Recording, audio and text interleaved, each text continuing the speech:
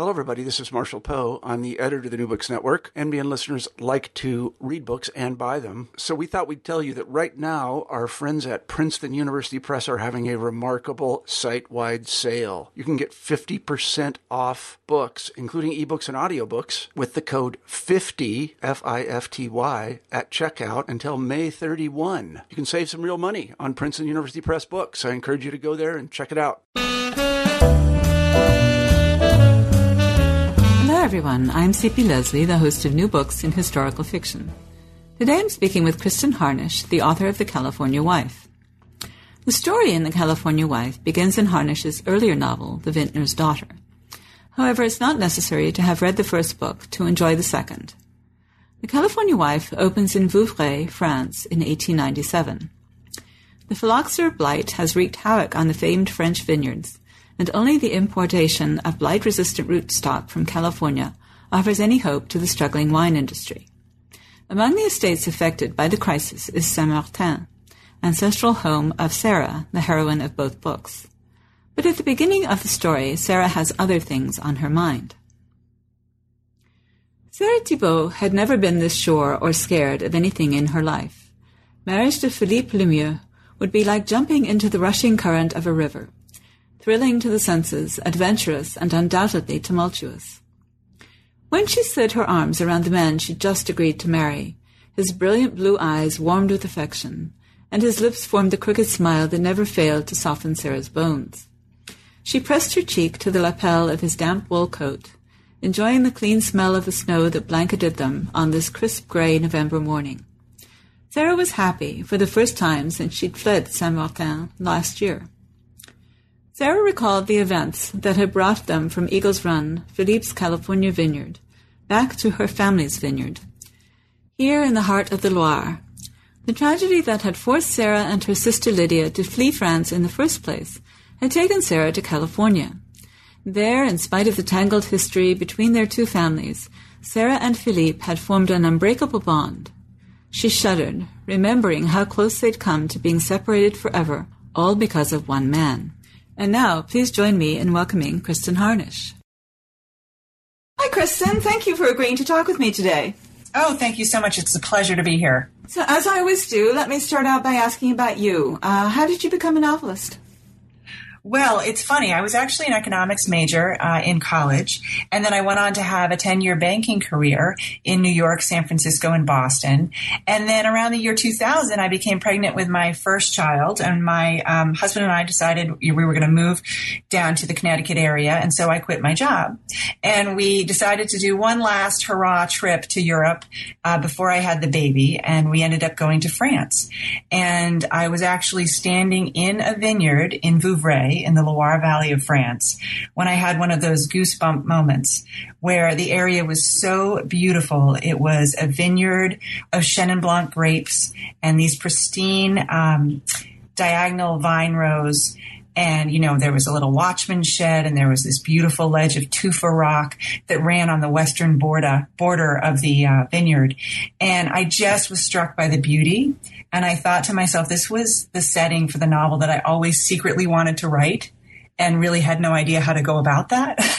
So what I ended up doing is coming back, and in my time before I had the baby, I took a lot of writing classes, and I actually spent 14 years between 2000 and 2013, developing the story, developing my writing style, and really working on that novel. So it was 13 years in the making. The Vintner's Daughter, which is the first one. Yeah, it really does take a long time. Yeah, that's great. So tell us a little bit about that story.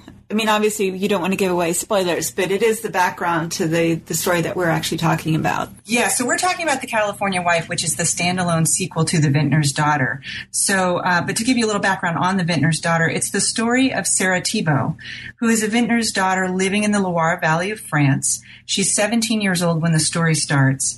And through a series of very tragic events, her family loses their grape farm and their winemaking operation. And she and her sister are forced to flee their homeland for America. And they end up on a journey that takes Sarah from the streets and slums of New York's Lower East Side all the way out to the sprawling vineyards of Napa eventually. And in Napa, she comes face to face with the one man who either could restore her family's vineyard to her or send her straight to the guillotine. So it's a very exciting story. Yes, exactly. So how did you go about getting that novel published? Oh, that's a really good question. Well, I queried about 23 agents. And finally, after 23 rejections, I met April Eberhardt, and she was introduced to me by a fellow author who said, I have an agent friend who lives in Sonoma, and I think she would love your book. And sure enough, she did. And it was like winning the lottery and my birthday on the same day. It was so exciting. And so April Eberhardt then started pitching my book in the United States and in Canada. And the first deal we got actually was a 2-book deal with HarperCollins Canada. And then soon after, we decided to do hybrid publication in the United States with She Writes Press out of Berkeley. And that's been a great experience as well. Great. And April is actually the one who introduced you to me as well. Yes. She's the connection. She's a great lady. Yes, she definitely is. So did you always intend to write more than one book about these characters, Sarah and Philippe? This is a funny story. So this comes back to April as well. So April was talking to HarperCollins Canada, and they were very interested in making an offer for the first book. And they asked her, well, is this a series? And she said to me, Kristen, is this a series? And I said, yes, it is, April. It is a series. I had no really thoughts about it being a series. But in that moment, it felt right to say yes because A, I wanted the deal, and B, I actually wasn't done with these characters yet. And I felt like there was another novel in me, and I was excited about that. So that's how that, it was kind of on the fly. So talk to us about Sarah. Tell us what kind of woman she is, what she represents for you as a character. She's the heroine, so she's obviously the most important character in the story. But tell us about her. Sarah, to me, is everything I wish I had been at age 17, 18, 19. And in the California Wife, she ends up being, I think, 20 to 22 years old. So she's still very young, but she has suffered a lot in her young life. And she has been through a lot of tragedy that has developed her as a person and really made her look inward in terms of what's important to her. She has always wanted to follow in her father's footsteps as a winemaker and a master winemaker at that. And in the California Wife, she and Philippe embark on a journey to produce really one of the biggest American winemaking dynasties in the nation. And so she's on this path. But what I love about her is that she never loses sight of who she is or where she came from, and that she's always, above all things, loyal to her family first, which to me is really important. And I'm very much like that as well. Yes, and in fact, she would love to restore her family's vineyard as well as the vineyard in California. Yes. And so one of the things that happened just to give you a little historical background, in real life and in the novel, in the 1870s, France was hit with the phylloxera bug, which is a louse that basically gets into the roots of the vine and sucks the vine dry of all its nutrients and therefore kills entire crops of grapevines. And by the 1870s, 40% of France's vineyards were decimated by this bug. In Napa, by 1890, 60% of the vineyards had been destroyed by this bug. So Sarah is not only, Philippe has since replanted his vineyard in California, but Sarah is on a quest to replant her family's smaller vineyard in the Loire Valley and get the grapes back and get that to be a thriving industry again. And so that's really her battle, as well as helping Philippe with his vineyard in the United States. So tell us about Philippe as well. I mean, in many ways, he and Sarah are similar in personality, I think, but they're also very different, especially since men and women played such different roles in the late 19th century. It's true. Philippe is on the edge of being a Renaissance man, but he's not quite there. I think he and Sarah share a very strong ambition in terms of their drive and their focus and their love of winemaking. And they want to bring that to the world and their wines to the world. But Philippe is somewhat hampered by his background. He is trying so very hard to get out from under the dark shadow of his father and his brother, who were not nice people and very violent people, and kind of break away from that and be the man that he feels he should be and that his mother would expect him to be, who was really, she was the only kind influence in his life growing up as a child. So Sarah and he connect in terms of their ambition, in terms of their love of the land. And also they both come from very broken families. And if you read the first book, not to give too much away, the histories of their families are very much intertwined and it gets very complicated. And so there's a lot of, I think, there's some guilt in there. There's also some resentment towards each other's families. And so to bring that into a marriage is something very, very challenging. So we get to see how that plays out in The California Wife. And how do you see him also as a businessman? He's basically running this enormous business that happens to be associated with wine. Yes, I think he's very shrewd. And one of the things that he did early on with his business in Napa, first of all, he came in and bought a vineyard that had been decimated by the phylloxera bug. So it had no grapevines, virtually no, winemaking capability. And so he bought about 200 acres, replanted it. It took 3 to 5 years for those grapes to really grow and be ready to make wine with. And so he did that. And then once he was making wine, he decided to kind of preempt some of his other winemaker friends and go to the Catholic Church and really start selling his wine to the Catholic Church. And back then, the Diocese of Monterey was one of the largest of the Catholic Church in the United States, and they spread through half of California, really. So he already has one of the major contracts with them to provide sacramental wine. So he's a very savvy businessman. And the other thing that he has done with his business is he's working to really create a brand for his wines. Back in the late 1800s, early 1900s, there were only a very few name brands of wines in California that people recognized in the United States. Inglenook is one of them. The Beringer Brothers is another. But he's really trying to create a name for Eagles Run. So that's his vineyard.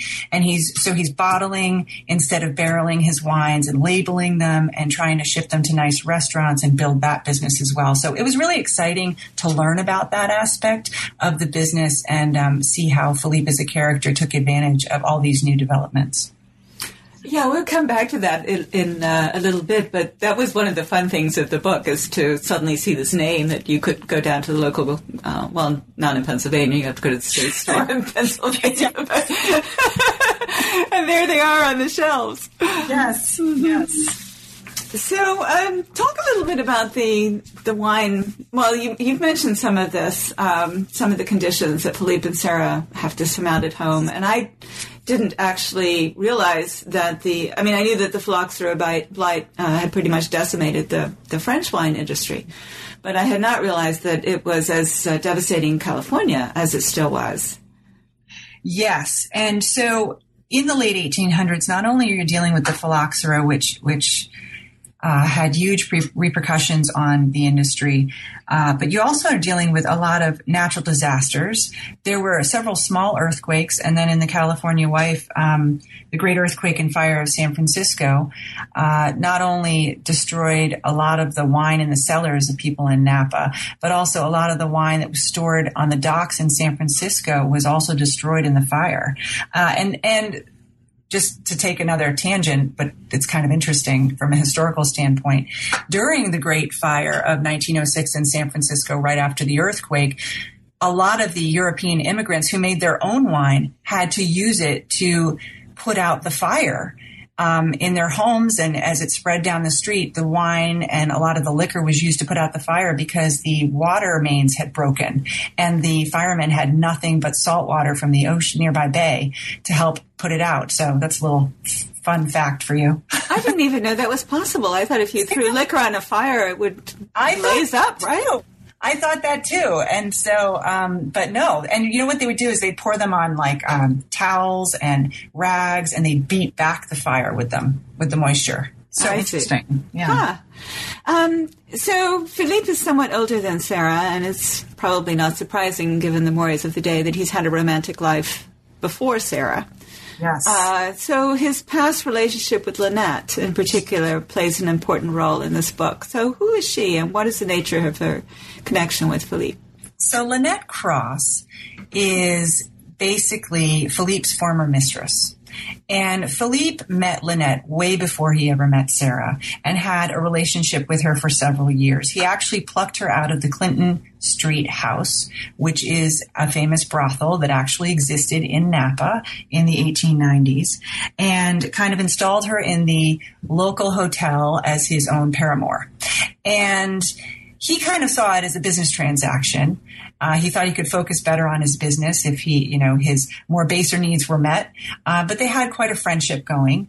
But then when he encountered Sarah, he dropped Lynette, explained to her that he had a new path with Sarah, and then proceeded to court Sarah. And what happens in The California Wife is really through no fault of her own. Lynette is forced to try to revive her liaison with Philippe because a very serious matter has come up that she needs to bring to his attention. And so it becomes a little tricky because Philippe is newly married. And so to have to explain that and go down that path with his former mistress, it creates a lot of problems for Philippe. I will tell you that. So there are several children associated with Sarah and Philippe. I mean, they're newly married, and they're obviously trying to have their own family, but there are other family members and sort of assorted children. Can you tell us something about what today we might call their surrogate family? Yes, one of the things that I love about these novels is that they really are, we're creating a family saga here. And the reason I wanted to do a family saga and include the children is because it's always been a pet peeve of mine when I watch a mini series, or remember those old soap operas that were so terrible. When you see them on TV, you're introduced to the children as babies, and they're so adorable and cute, and then they're off in boarding school and you never see them again. And to me, that's a whole level of emotion and responsibility that's left untapped in these storylines. And it was very important for me to have kind of an abundance of children from various sources in the story, because they really force the adults to focus on what's important, to mature faster, to really put their priorities straight. And they really test the adults. And I think that Sarah and Philippe in particular, but also Marie, who we'll talk about a little bit later, they really have to work hard to balance their personal ambition with the safety and the strength of their own family and their children. So can you tell us a little bit about some of the individual children? There's Luke, for example. Yes, Luke is Sarah's nephew, who is really, for all intents and purposes, her son now. And he is also Philippe's nephew. Read the first book and you'll figure that one out. It's tricky. But Luke is actually going to have a major role in the third book, because that will be the legacy book about him taking over the vineyard in France and eventually going through World War I and Prohibition. And Luke is a very strong kid, and we can start to see part of his personality towards the end of The California Wife, when I actually give about a chapter from his point of view. And he's kind of introduced as a very strong personality. He's the oldest son in the family, and he really watches out for his younger siblings. And then one of my favorite characters, children characters, is Pippa, who can't really tell you about her origins, but she is a young girl who has a cleft lip, and so she is seen as an outcast. And I thought it was really important to bring that subject to light, in that back then, if you had special needs or you had a deformity, you were seen as the devil's child. You were an outcast. You were not allowed in school with the other children. You were shunned, basically. And even in the early 1900s, that was the case. So I really wanted to test Sarah and Philippe's resolve in terms of how they dealt with this child and how they really fought to give her everything that she needed.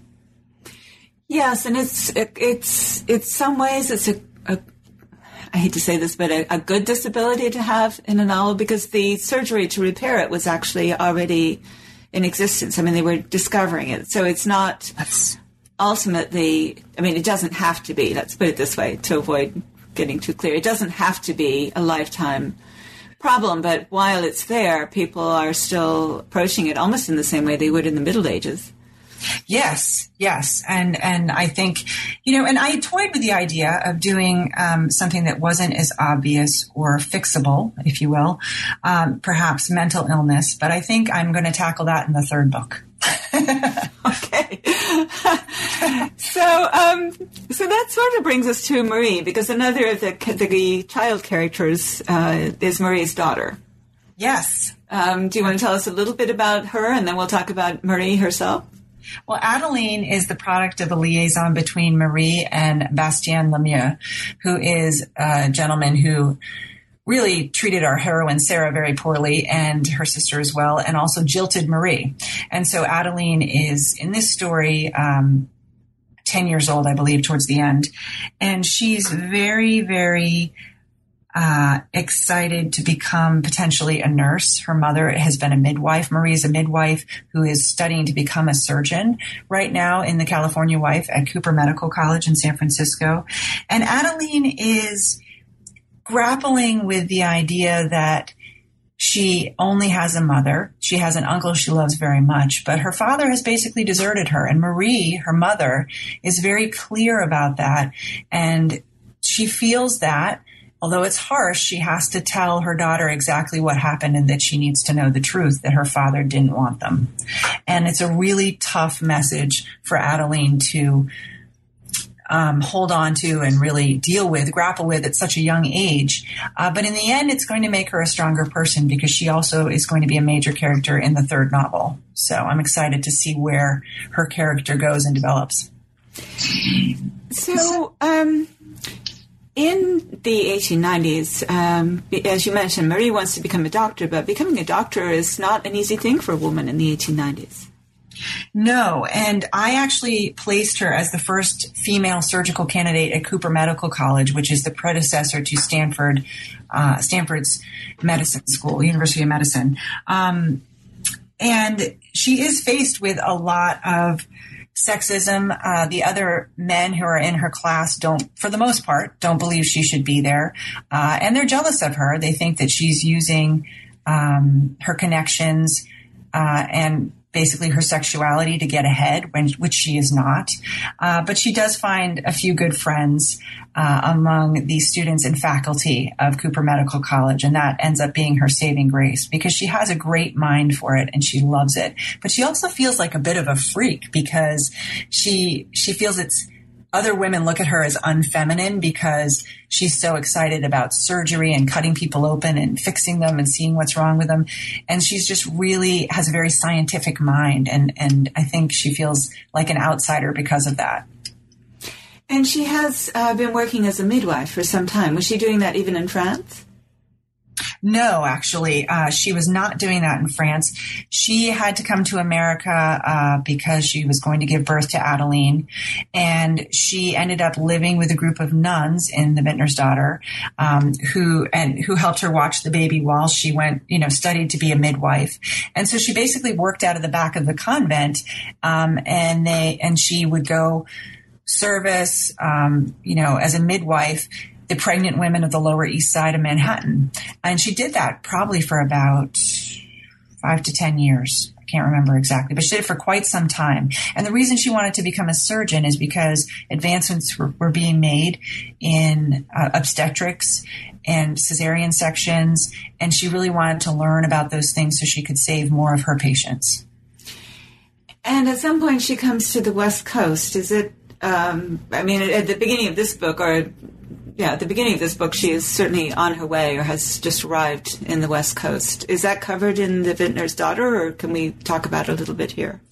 So she actually in the beginning of The California Wife, Sarah and Philippe visit her in Manhattan on their way back from France while they're going towards California. And they try to convince her to come out to California. Oh, that's right. Yeah. Mm-hmm. I know. I almost forgot myself. It's been so long since I wrote this. So she thinks about it. And really their motivation is Sarah wants someone her own age who's a good friend to be near her. But also Philippe wants his niece to have more of an outdoors life. You can't really go outside and play in the streets of Manhattan, which is where they were living at the time. And he wants Marie and Adeline to really experience the beauty of Napa and the open, fresh air.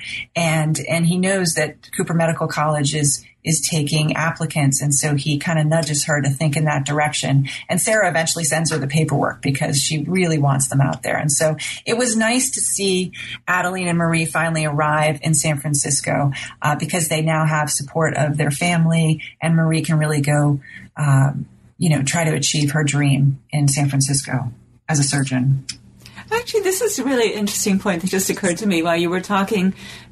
You get a real sense in this book of how different childhood was then. Yes. Right? I mean, these are, and we forget, even when I was young, people were just much more relaxed about letting their kids go out and play. But these kids are basically, they have the run of the vineyard. Some of them can go to school, but, they don't all go to school because Pippa has this deformity, and so it's not good for her. I mean, it's really interesting. Can you talk about that? That would be great. Yeah, what was really fun was to research where the kids went to school in Napa and how that was done. And one of the things that was funny, and I put it in the book, is, it's a one-room schoolhouse. Basically, outside the playground was like cracked clay, and they would lose their marbles in the clay cracks on the playground, because that's pretty much all they did was, kick the can and play marbles and tag and run around and do things like that during recess. And they were all in one room, very similar to like Little House on the Prairie, for example, where they're teaching all the different ages in one room. And then in order to get to school, a lot of these kids had to cross the creek. And this is the only time where adult supervision came in handy for the little ones, because sometimes they'd have to go on a mule for a mile to get to school, and they would have to help the kids cross the creek. So it was just kind of fun to hear about that. And really, I mean, my kids go outside and I'm like putting on the sunscreen and the bug spray. These kids just run out, and it's one of those things where they ring the bell at 6:00 for dinner, and then you come running from wherever you are in the vineyard. Right. No, exactly. I mean, I can remember even my younger brother going out in it would be exaggerating to call it a wood. It was like a tiny copse behind our house. Yep. And they'd say, my parents would say, watch out for the copperheads. And it's like... Right? I mean, and that's true. There were a lot of snakes in Napa, too. But yeah, and big mosquitoes, but they didn't carry horrible diseases like they do today, so... Right. So that nicely sets up my next question, which is what kinds of research? Because there's a lot going on in this novel with the wine business and the medicine and the kids and everything. What kind of research do you do? I would imagine you feel the same way as someone who writes historical fiction. That's the fun part, is really doing the research for me. And what I did was I took a lot of trips. I went to the Loire Valley, obviously, but I took several trips to Napa, Sonoma, and I biked through the Napa vineyards. I took tours of them. I did a lot of wine tasting, which was a chore, but someone had to do it. Yeah, it's really rough. what we do for our art. Oh, it was so painful. And I talked to a lot of master winemakers about their craft, and how they blend wines, how they bottle wines. I went to the Napa County Historical Society. I'm good friends with the research librarian there, and she provided me with such great information on just the immigrants who existed at that time, who came to the area, and photos of the downtown. So everything I describe in the novel is really from pictures that I've actually seen in the 1800s and early 1900s.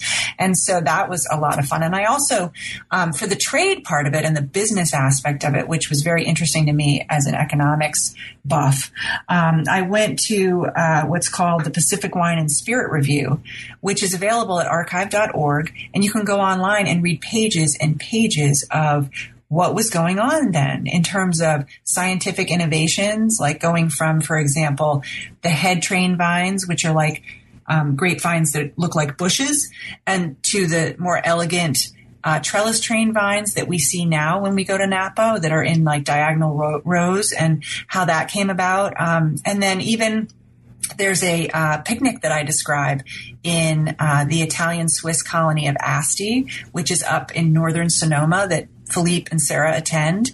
And that actually happened in May of 1898. They had a gigantic wine cistern that held like hundreds of thousands of gallons of wine that they cleaned out. And they had like a party inside it. It was like a cellar. They had like a party, and you could see like the bishop's purple wine stains on the walls, and they're, you know, dancing down in the big wine cistern. I mean, you can't make this up. I have to say, I'm so jealous. Every time I talk to anyone who does American history, I think, why am I not writing novels set in the United States instead of this place where there are no records? You know, it's like, I know, right? But see, that's because you have a better imagination than I have. So that's why it works for you. No, that's not why. I've spent 40 years studying this place, so I actually do know a lot about it. It's just that, you know, in terms of diaries and letters and, you know, I mean, it's just nothing. It's just... There's nothing. Yeah. Mm-hmm. It's much more of a challenge, I would imagine, for you. Yeah. In some ways, too, but also it's quite freeing because, I mean, people do write me notes saying, how do you know that Tatars were drinking tea and stuff like that? And that's the thing, though. You have to know all these tiny little details, like, you know, what kind of stockings you wear. Or do you wear stockings back then? You know, like things, just silly things that you have to know to be accurate. So how do you go about doing? I agree that research is the most fun, although making up the story is a lot of fun, too. Yes. But how do you actually go about... I mean, some people don't research except when they need the answer to what kind of stockings people wore because they're afraid that it's going to take over the book. You certainly did not let your research take over the book. Do you like devote a time when you go research and then you sit down and write, or how do you handle it? You know, I always start with the research because often the research informs the plot for me. And, you know, like I said, the party with the wine cistern, the great earthquake and fire of San Francisco in 1906, I knew that was going to be the ending of the book. So I needed to research that. But, you know, there comes points in time where you have a plot and you're writing and you're going along, and then all of a sudden it's just not exciting anymore. And that's when I go look for more research. And I'll say, okay, what was really going on? So I'll go back to the year that I'm in 1900, and see what was happening. And one of the things I stumbled across in my research for The California Wife is that there was a whole price war going on with the wines in the early 1900s, late 1800s. And what was happening is that the supply of wine and the Eastern demand for it was increasing. And so there were these big companies like the California Wine Association that weren't paying the grape growers their asking price. And so what was happening is these Napa and Sonoma grape growers were kind of throwing a fit because they couldn't afford the cost of labor, which was sky high. So these are the things that were going on. And so the price wars drove the prices of wine down in California, where they were going up in France. And so it was really driving a lot of the smaller operations out of business. So this was another really sticky point for Philippe and Sarah in the novel, and something they had to try to overcome. So that was born from my research because things weren't exciting enough, and that's when I go looking. Yeah, no, and actually I completely agree with you that, you know, it's interesting when you're reading historical stuff as a historian, you're looking for answers, right? Or at least reasonable answers.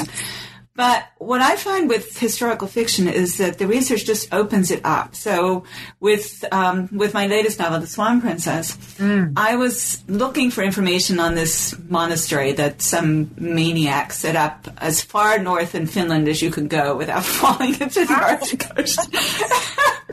And I came across a saint's life of the guy who did it. And according to the saint's life, he had started out life as a bandit. Really? That's so cool. And he had killed the woman he loved because she pleaded for some handsome young guy that he was about to execute. And so he decided she must be hot for him. And then having killed her, he went into some kind of fit of remorse and roamed around the Russian north, you know, in rags for 2 decades until he finally found himself as far north as he could go, where, you know, the sun didn't even rise for 6 months out of the year. And then he became a saint, and he's, you know, the sainted Trifon.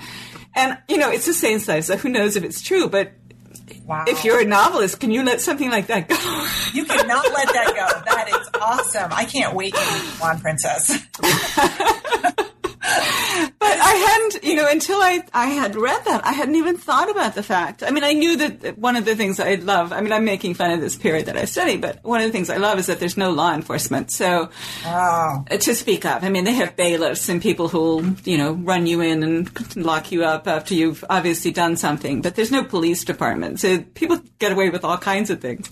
Vigilante justice. I love it. But I hadn't even thought about the fact that there are all these bandits all over the woods, right? So. Yeah. Anyway, so that's my story. Cool. Yeah, but see, that's what I'm saying. Like, your story could totally take a different turn because it's something that you discover. And that is the best part about being a historical novelist, I think. Oh, yeah, and it totally did. I hadn't even considered this possibility until I came across it. And I thought, that's what my antagonist needs to do. That is cool. So you sort of hinted at this, but one of the things I was interested in is how much the California and the French wine industries have changed. Some things don't change about making wine, and yet obviously it's much more industrial and so on than it was then. It is, and I think that what happened is, of course, you had in between my books in that time period and the current day, we of course had Prohibition, which actually was a big boon for the grape growers for a while because they were shipping a lot of grapes back east to immigrants who would make their own wine in the cities because you could have like 200 gallons a year of your own wine. And so that was working well for the grape growers in California for a while, but then the market was flooded with too many grapes, and that's when it really hurt them financially during Prohibition. And then, so once we got through Prohibition and we had World War II, and then after that, we really saw the rebirth of the California industry and the branding of wines and the acceptance of wines in California as on par or better than some of their French counterparts. After that 1976 tasting, which was the blind tasting of Paris. And you and I both love the movie Bottle Shock. Absolutely. I love anything that has Alan Rickman in it, I have to admit. And Chris Pine, too. So Chris Pine, always. But Alan Rickman, I was so sorry to see that he passed away. And I really... Oh, absolutely. Yeah, he was... I actually binged. I kept watching that over and over last weekend because I was doing a paper on something and I wanted to reacquaint myself with the movie. And it really is a wonderfully fictionalized version of what happened in 1976. But basically, for listeners who maybe aren't familiar with it, a gentleman named Spurrier he was a British wine connoisseur who had a little shop in Paris, and he felt it was his duty to educate people on wines. And so he came to California to see if California had any decent wines to offer in 1976. And he was shocked by what he found. And so you had these small farmers who were making exquisite wines, almost perfect wines. And he brought some of the California wines from Napa and Sonoma back to France and had a blind tasting with mostly, I think, French wine connoisseurs who didn't know what they were drinking, and they took notes and rated the wines. And California wines won in both the red and white categories. So it was very exciting. And that was the real turning point for not only California, but for the rest of the world. What happened after that is that, Portugal and Spain and Brazil and, all these other countries, New Zealand, Australia, all these other countries who thought no one would ever accept their wines to be as good or, on the level of a French wine, kind of gained some courage from that blind tasting, and then they started producing more and more wine. So I think, if anything, it has really evolved into a world, I guess a world winemaking endeavor. So more countries have come into the fold and joined the ranks of the fine winemakers. So it's kind of exciting. Yeah, I learned a lot from your book about making wine, actually. I thought it was really interesting because it was very skillfully done. It wasn't, an information dump, as I call it. But there was a lot of information there. And one of the things that really surprised me was that even in the 1890s, there were California wines that were respected in Paris. Yes, and actually, one of the more exciting things I stumbled across in my research was Hannah Weinberger, who took over her husband's farm. His name is John Weinberger. He had a farm in Napa, and she had a winery that could produce 90,000 gallons of wine. And she took over the operation when he passed away and actually sent some of her wines to the 1889 World's Fair and won a silver medal for them, which was very coveted at that time. And so there were not only California wines winning medals in France and at the World's Fairs, but there were also women winemakers who were winning those medals. So that makes it even more exciting. Well, that is impressive. And of course, in a certain sense, because of the phylloxera, most of the French wines are now partly Californian, right? It's California rootstock that... Oh, very good. You've done your homework. Well, ironically, the Americans had to import the French phylloxera-resistant rootstock, and the French had to import the American resistant rootstock in the 1870s. So we shared each other. It's strange. I'm not... Oh, that's right. Because there was some kind of national difference then in the yes, the yes. wines? Huh. And what was really, I don't really know, to be honest. I'm not an expert in it. But all I remember is that was very fascinating. And one of the things that I found out about was there was this woman named the Duchess de Fitzjames, and she was a French winemaker, and she knew everything about wines. And when the phylloxera bug struck her vineyard in the 1870s, she was the first one to order American phylloxera-resistant rootstock because none of the other Frenchmen would do it because they're like, American? No, we won't do that. They turn their nose up at it. Well, she ordered the rootstock and grafted, she replanted with the American rootstock, and her vineyard was thriving. And when they saw that, they finally realized that she was right, and then they all ordered it. So... See, it takes a woman every time. There you go.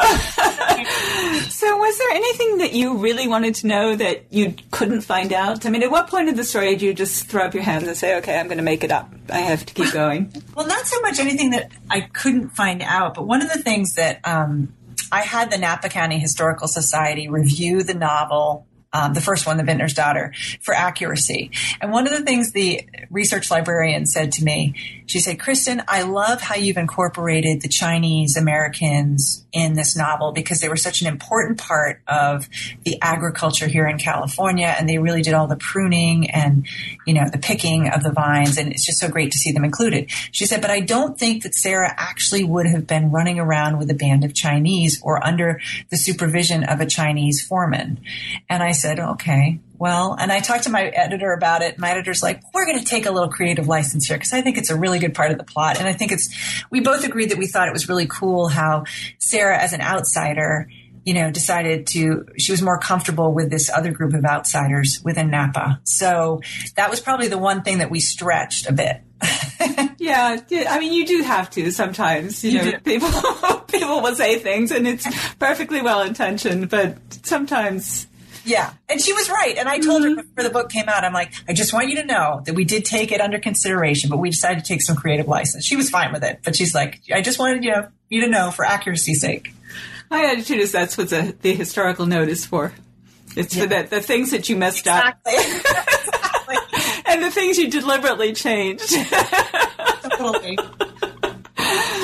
So, one more question about you as a writer before we move into the closing. I wondered, some people outline aggressively, some people sit down and just write it as it comes, some people sort of, go back and forth. What kind of writer are you? I'm the go back and forth kind of writer because I just can't sit there and do a whole outline, at least for historical fiction. That's tricky for me because I know that I'm going to come across some great things in my research that I'm going to want to put in the plot. So I really kind of think about it from the perspective first about where the characters are going, what kind of journey, what kind of growth I want to see in them, and what kind of hardship is going to come down on them during the novel. That's kind of where I start. And then I fill in, so that's the bones of it, and then I fill in the flesh around as I do my research. It's kind of, and I keep going back, and I mean, I just keep you just rewrite and revise and revise and revise.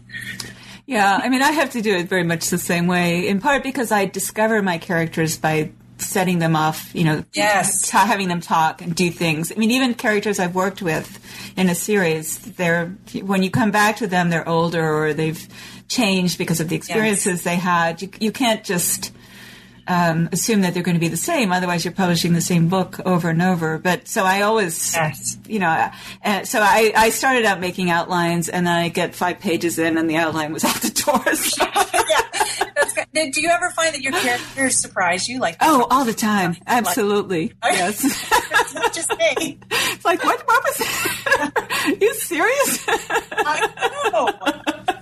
That happened. One of my characters told me he's going to die a violent death, and I'm like, that can't be. And I started getting upset in the car, and my teenage daughter's like, why are you upset? I'm like, I'm sorry. Thinking about my characters. She thinks I'm crazy. Well, I think all writers are a little bit crazy, actually.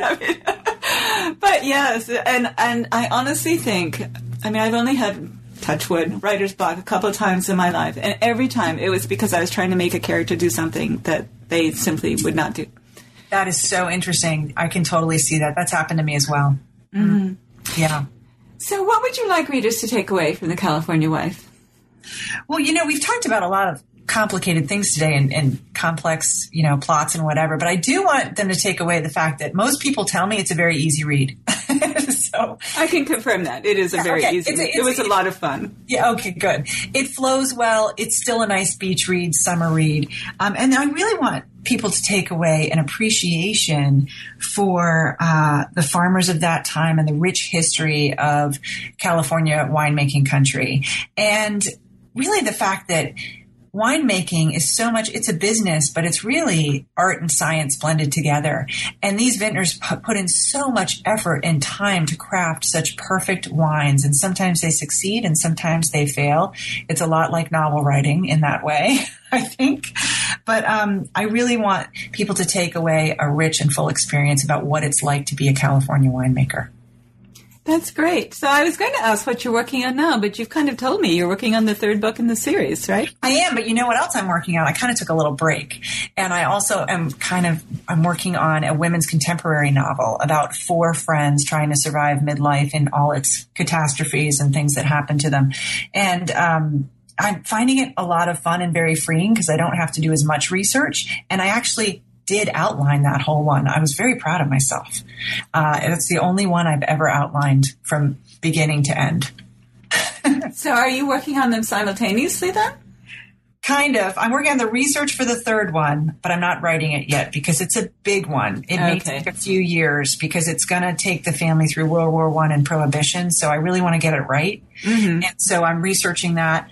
And then I'm just writing the contemporary one, which I think I can probably finish up in the next 6 months, I'm hoping. Oh, great. Okay. Yeah. And will the 3rd one also be a standalone? Yes, absolutely. And it will be about the 2nd generation, mostly the kids. All the main characters, Sarah, Philippe, Marie, Matthew, they'll all be in it. But it will really be about the story of the lives of the children. So it should be fun. I look forward to seeing it, and I wish you all success with both projects. Thank you so much for sharing your time with us today. Thank you. This was delightful. I really appreciate it. And thank you for listening to our podcast. Once again, I'm C.P. Leslie, and today I've been talking with Kristin Harnisch about The California Wife. You can find out more about her at www.kristinharnisch.com. Like us on Facebook, search for NB Historical Fiction, and follow us on Twitter at New Books Histfic. If you do, you'll see each time we post a new interview. You can also find out more about me, my website, and my books at blog.cpleslie.com, where I upload expanded posts about the interviews and in general discuss history, historical fiction, and the rapidly changing publishing industry. This year, I've added blog posts about books sent to me that for one reason or another don't fit into my interview schedule. So the blog is becoming an extension of this channel. Goodbye until my next conversation about new books in historical fiction.